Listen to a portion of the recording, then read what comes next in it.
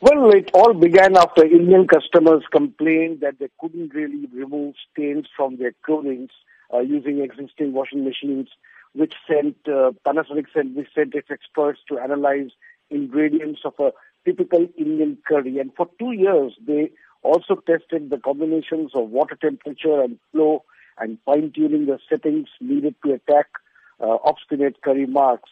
This new machine is called the Stain Master, and it has 5 cycles aimed at the Indian consumer. I mean, it includes daily sari with Indian women wear and collar and cuff.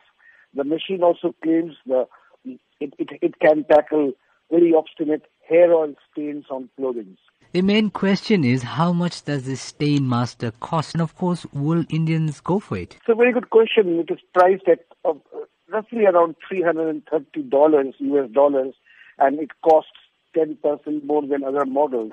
Panasonic says it has so far sold 5,000 Stain Masters, and it aims to sell around 30,000 units by March 2018.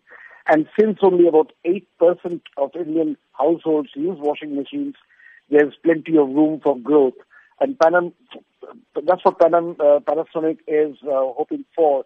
This company entered the Indian market in 1990 and hopes that curry button will challenge its South Korean and rivals like LG Electronics and Samsung.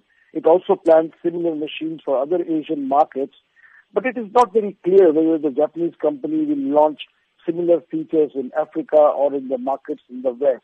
So can one say, in a way, it is a sync with India's push for higher standards of hygiene? Well, there's good news and bad news. The national government has launched a very ambitious clean-up drive to spruce up India by 2019.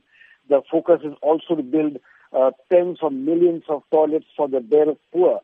And yesterday, the capital, Delhi, ordered even luxury hotels to open their washrooms so that people do not turn the city into a public urinal. But a report this week suggested that Indians' lack of toilet hygiene were delaying long-haul flights almost daily and bleeding airlines of revenue. The good news is that as high street clothing gets costlier but popular, Indians are sure to look for a machine to battle the telltale spots.